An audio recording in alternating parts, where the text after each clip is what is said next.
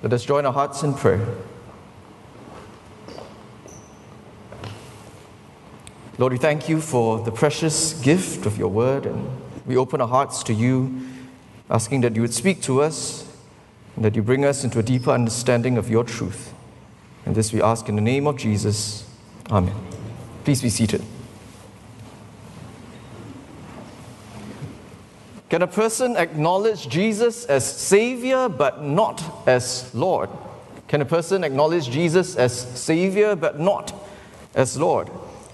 Some think that the first part is easy and the second part is difficult, and they think about it this way. In acknowledging Jesus as Savior, we only have to receive, to take something from Him. In acknowledging Jesus as Lord, on the other hand, we have to give something to Him. And some people would like to have the former without the latter. They basically want to say to Jesus, thank you for the gift of salvation. Now, kindly excuse me as I get back to my own life. And today we want to examine, we want to critique this line of thought. Right off the bat, let me say that if we think it's easy to acknowledge Jesus as Savior, then we probably don't really understand what it actually means to do that. Acknowledging Jesus as Savior goes much deeper than simply taking something that's offered to us. And we can see this in Nicodemus' encounter with Jesus. Who was Nicodemus? He was a Pharisee. He was a member of the ruling elite. He was well educated. He would have lived very righteously. He was a person of impressive position and stature. He was an outstanding individual in many ways. But despite his status, there was much that Nicodemus didn't understand. And it's not an exaggeration to say that his conversation with Jesus blew his mind. Jesus challenged what he thought he knew. Some scholars believe that Nicodemus displayed a patronizing attitude towards Jesus. He may have had come to him with some genuine questions, but he was not a true believer or a worshiper. The Apostle John notes that Nicodemus came to Jesus by night. And that's probably because he didn't want to be seen with Jesus. He might have been wary of being associated with him. Nicodemus was, at best, a marginal believer. Well, he seemed to be rather confident about his position and knowledge. He said to Jesus, "We know that you are a teacher who has come from God, because no one can do these signs that you do unless God is with him." He probably had in mind some things that he wanted to say or discuss after making this point. But Jesus then hijacked the conversation and took it in a totally different direction. And Jesus said to Nicodemus, "Truly, truly, I say to you, unless one is born again, he cannot see the kingdom of God." Now, many of us, I'm sure, would be familiar with this term, born again, but Nicodemus wasn't. He was perplexed by it. And he asked Jesus, how can a man be born when he is old? Can he enter a second time into his mother's womb and be born?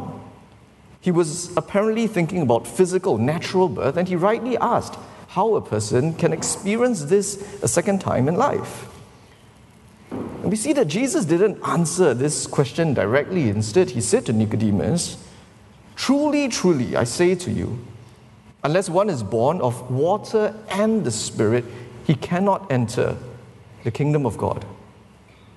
Now, by kingdom of God, Jesus was referring to what we often call, simplistically, heaven, the realm in which we enjoy eternal life, eternal peace, rest, and joy.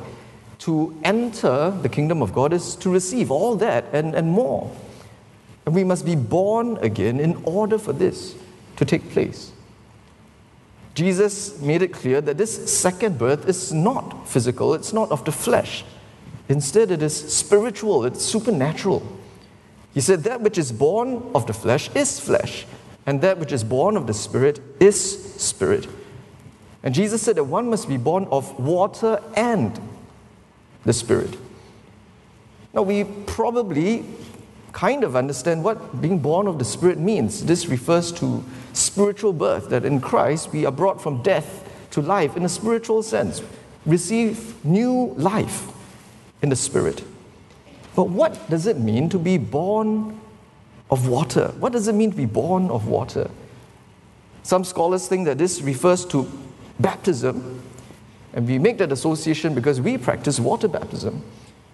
But there's nothing in the context of John 3 that indicates this, and it's quite unlikely that Nicodemus himself would have understood that phrase, born of water, as referring to baptism. So if Jesus was talking about baptism, he probably would have expressed it differently. Others think that to be born of water is a reference to natural birth. And nowadays, water breaking is understood as a sign of labor, but, well, there's no record of this in biblical writings. It didn't seem to be how they understood that phrase at all. The phrase that Jesus does use, born of the flesh, is a clearer reference to natural birth. And so it's not likely that he would have confused matters by introducing the uncommon phrase, born of water. So maybe these two proposals don't quite work. Well, there's a third view that seems more promising. To be born of water and the Spirit could collectively refer to just one kind of birth, a spiritual birth. As Bible scholar D.A. Carson observes, there are parallels between John 3:3 and John 3:5, and this suggests that Jesus was in fact making the same point, that being born of water and the Spirit is the same as being born again. Jesus elaborated, he expanded on this idea of being born again by saying that it means being born of water and the Spirit. And not only that, he expected Nicodemus, the teacher of Israel, to understand this. Therefore, it's likely that this idea can be found in the Hebrew Scriptures, what we now call the Old Testament, because Nicodemus would have been very familiar with that. So D.A. Carson ponders, where do water and the Spirit come together in the Old Testament in a context that promises a new beginning for God's people? Where do we see water and the Spirit coming together in the Old Testament in a context that promises a new beginning for the people of God? And he says that there are several possibilities, but the most obvious, the one that really stands out, is Ezekiel 36, verses 25 to 27. And there, God says to his people, I will sprinkle clean water on you, and you shall be clean from all your uncleannesses, and from all your idols I will cleanse you. And I will give you a new heart, and a new spirit I will put within you. And I will remove the heart of stone from your flesh, and give you a heart of flesh. And I will put my spirit within you, and cause you to walk in my statutes, and be careful to obey my rules. Carson writes, so God is promising through the prophet Ezekiel 6 centuries before Jesus that a time is coming when there will be a transformative new beginning characterized by spectacular cleansing, symbolized by water that washes away all impurities and idols, and by the powerful gift of the Spirit that transforms the hearts of people. That is what is required if people are to see and enter the kingdom of God. When Jesus told Nicodemus that one must be born again, he was saying that one must be purified and made new in order to enter the kingdom of God. In Ezekiel 36, who does the cleansing? Who does this work of transformation? It's not man, it's not the people, it's God. God says to his people, I will sprinkle clean water on you. I will cleanse you. I will give you a new heart. I will put a new spirit within you. I will remove the heart of stone from your flesh. I will give you a heart of flesh. I will put my spirit within you. I will cause you to walk in my statutes and be careful to obey my rules. This is God's work in us. He purifies us and makes us new. And this is essentially the same promise that we find in John 3:16, widely regarded as the most well-known verse in the entire Bible. For God so loved the world that he gave his only Son, that whoever believes in him should not perish, but have eternal life.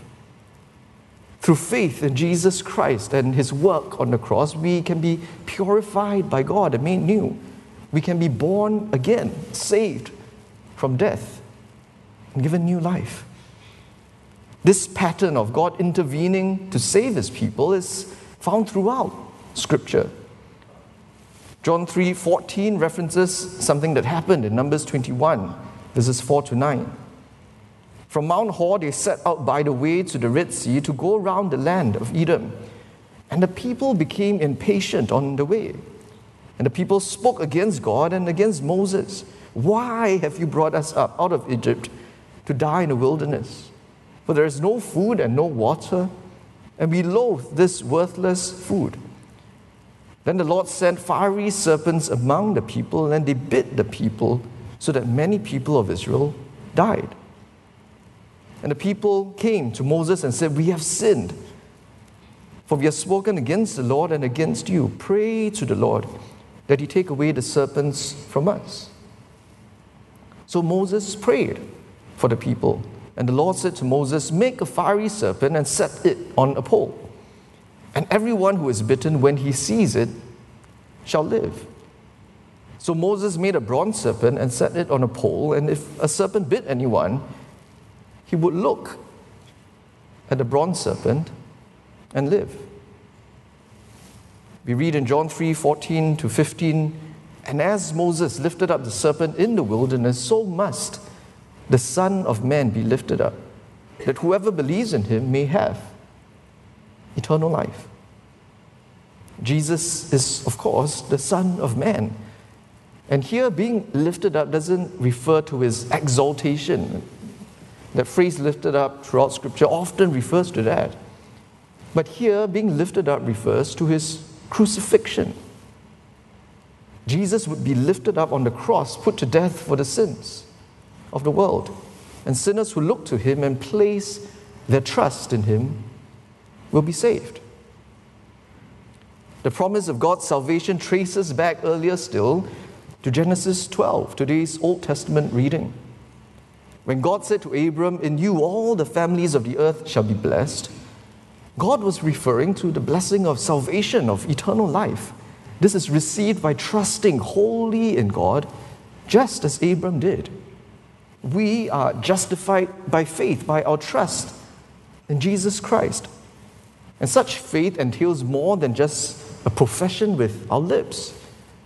Such faith is expressed through obedience to God's word, expressed by giving him our lives so that he can purify us and make us new.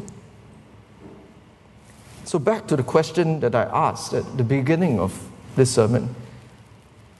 Can a person acknowledge Jesus as Savior but not as Lord? And I hope that by this time you would answer emphatically, no, he can't. We cannot acknowledge Jesus as Savior without giving him our lives and allowing him to make us new.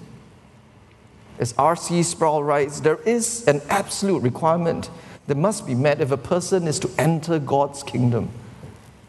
A person must be changed by God. The disposition of his heart, which by nature does not want to do God's bidding, must be altered by God, the Holy Spirit. Ezekiel 36 makes it so clear that transformation is the expected result of being born again. Well, what might such transformation look like in real life? And as I was preparing this sermon, I came across a story about a man named Tom. Well, Tom's grandfather was one of the original mobsters who had brought the mafia from Sicily to America. Tom's upbringing was savage, and at the age of just 10, he vowed that he would never, ever shed another tear. He grew up as a thief, an extortionist, and a murderer. His heart was so cold that even hardened criminals found it difficult to look into his eyes because they saw nothing there but death. But God began to speak to Tom's heart, even though he tried hard not to listen. He felt convicted about his many evil deeds, but wanting to rob God of the chance to punish him with death, Tom put a gun to his own head and was about to pull the trigger. And just at that moment, the phone rang and Tom answered. It was a man he had met who kept inviting him to church. And just to prove that God was wrong, Tom put down the gun and agreed to attend the men's church. When the service was over, the pastor greeted him at the door and he said to Tom, "I have something I want to say to you, but I don't want to offend you. They say that the eyes are windows to the soul. When you first came in here, I looked into your eyes, and all I could see was a little boy crying, wanting to be loved." The pastor had exposed Tom's most painful secret. And Tom went back to the church that night, and his intention was to murder the pastor. But to his own amazement, he couldn't go through with it. Instead, he talked with the pastor, who asked him whether he knew Jesus, and he told Tom that he needed to be born again. Tom just laughed and said, "Pastor, if the people in this church found out who I was, they would throw both of us out of here. I'm probably the worst sinner you'll ever see. These people don't want me to be one of them. I'm a sinner." He went on to recount his crimes, and before he knew it, he found himself kneeling on the ground, confessing his sins to God and opening the door of his heart to let Jesus in. And he later said, "I've found Jesus. I didn't know it, but I had been searching for him all my life. And now that I have him, I'm never letting him go." Tom went on to be a prison evangelist, his life changed by God's forgiveness and love in Jesus Christ. Tom was born again. Returning to today's text, at the end of our passage, Nicodemus didn't look very good at all. But how did his story end? Where did he end up? In John 3, we noted that Nicodemus approached Jesus at night, probably to avoid being seen with him. We move ahead to John chapter 7, and we see that something had changed because Nicodemus there publicly spoke up for Jesus. Nicodemus, who had gone to Jesus before and was one of the Pharisees, said to them, "Does our law judge a man without first giving him a hearing and learning what he does?" As we near the end of John's gospel, Nicodemus goes even further in his association with Jesus. John 19, verses 38 to 40, and this is after Jesus' crucifixion. We read, "After these things, Joseph of Arimathea, who was a disciple of Jesus, but secretly for fear of the Jews, asked Pilate that he might take away the body of Jesus, and Pilate gave him permission. So he came and took away his body. Nicodemus also, who earlier had come to Jesus by night, came, bringing a mixture of myrrh and aloes, about 75 pounds in weight. So they took the body of Jesus and bound it in linen cloths with the spices, as is the burial custom of the Jews." The Apostle John deliberately mentioned that Nicodemus had previously looked for Jesus under the cover of darkness. And he wants us to see that that had changed. Because for Nicodemus, there was no more hiding. There was no more hiding. He had been transformed and he was ready for the world to know. We have heard Tom's story and Nicodemus's story. Well, my friends, what's our story? What's your story? In this season of Lent, I urge us to spend time examining our lives. Let's ask, what are the signs of God's transforming work in my life? Is there evidence of this as an ongoing process? Can people see how I've been changed? Let's hear afresh God's call for us to die to ourselves, to give up our self-rule, our self-reliance. And I pray that we will allow Him to remake us to purify us and to make us new. Would you close your eyes with me for a few moments as we allow the Spirit to search us, to speak to us? And in your own way, would you respond to Him in faith, in trust, in obedience?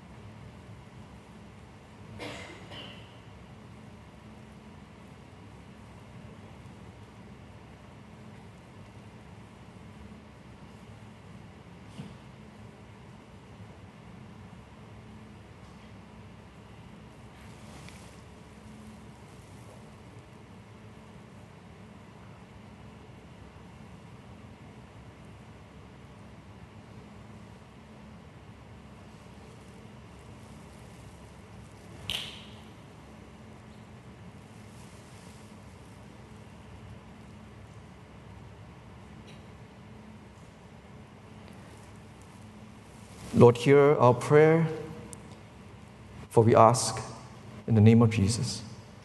Amen.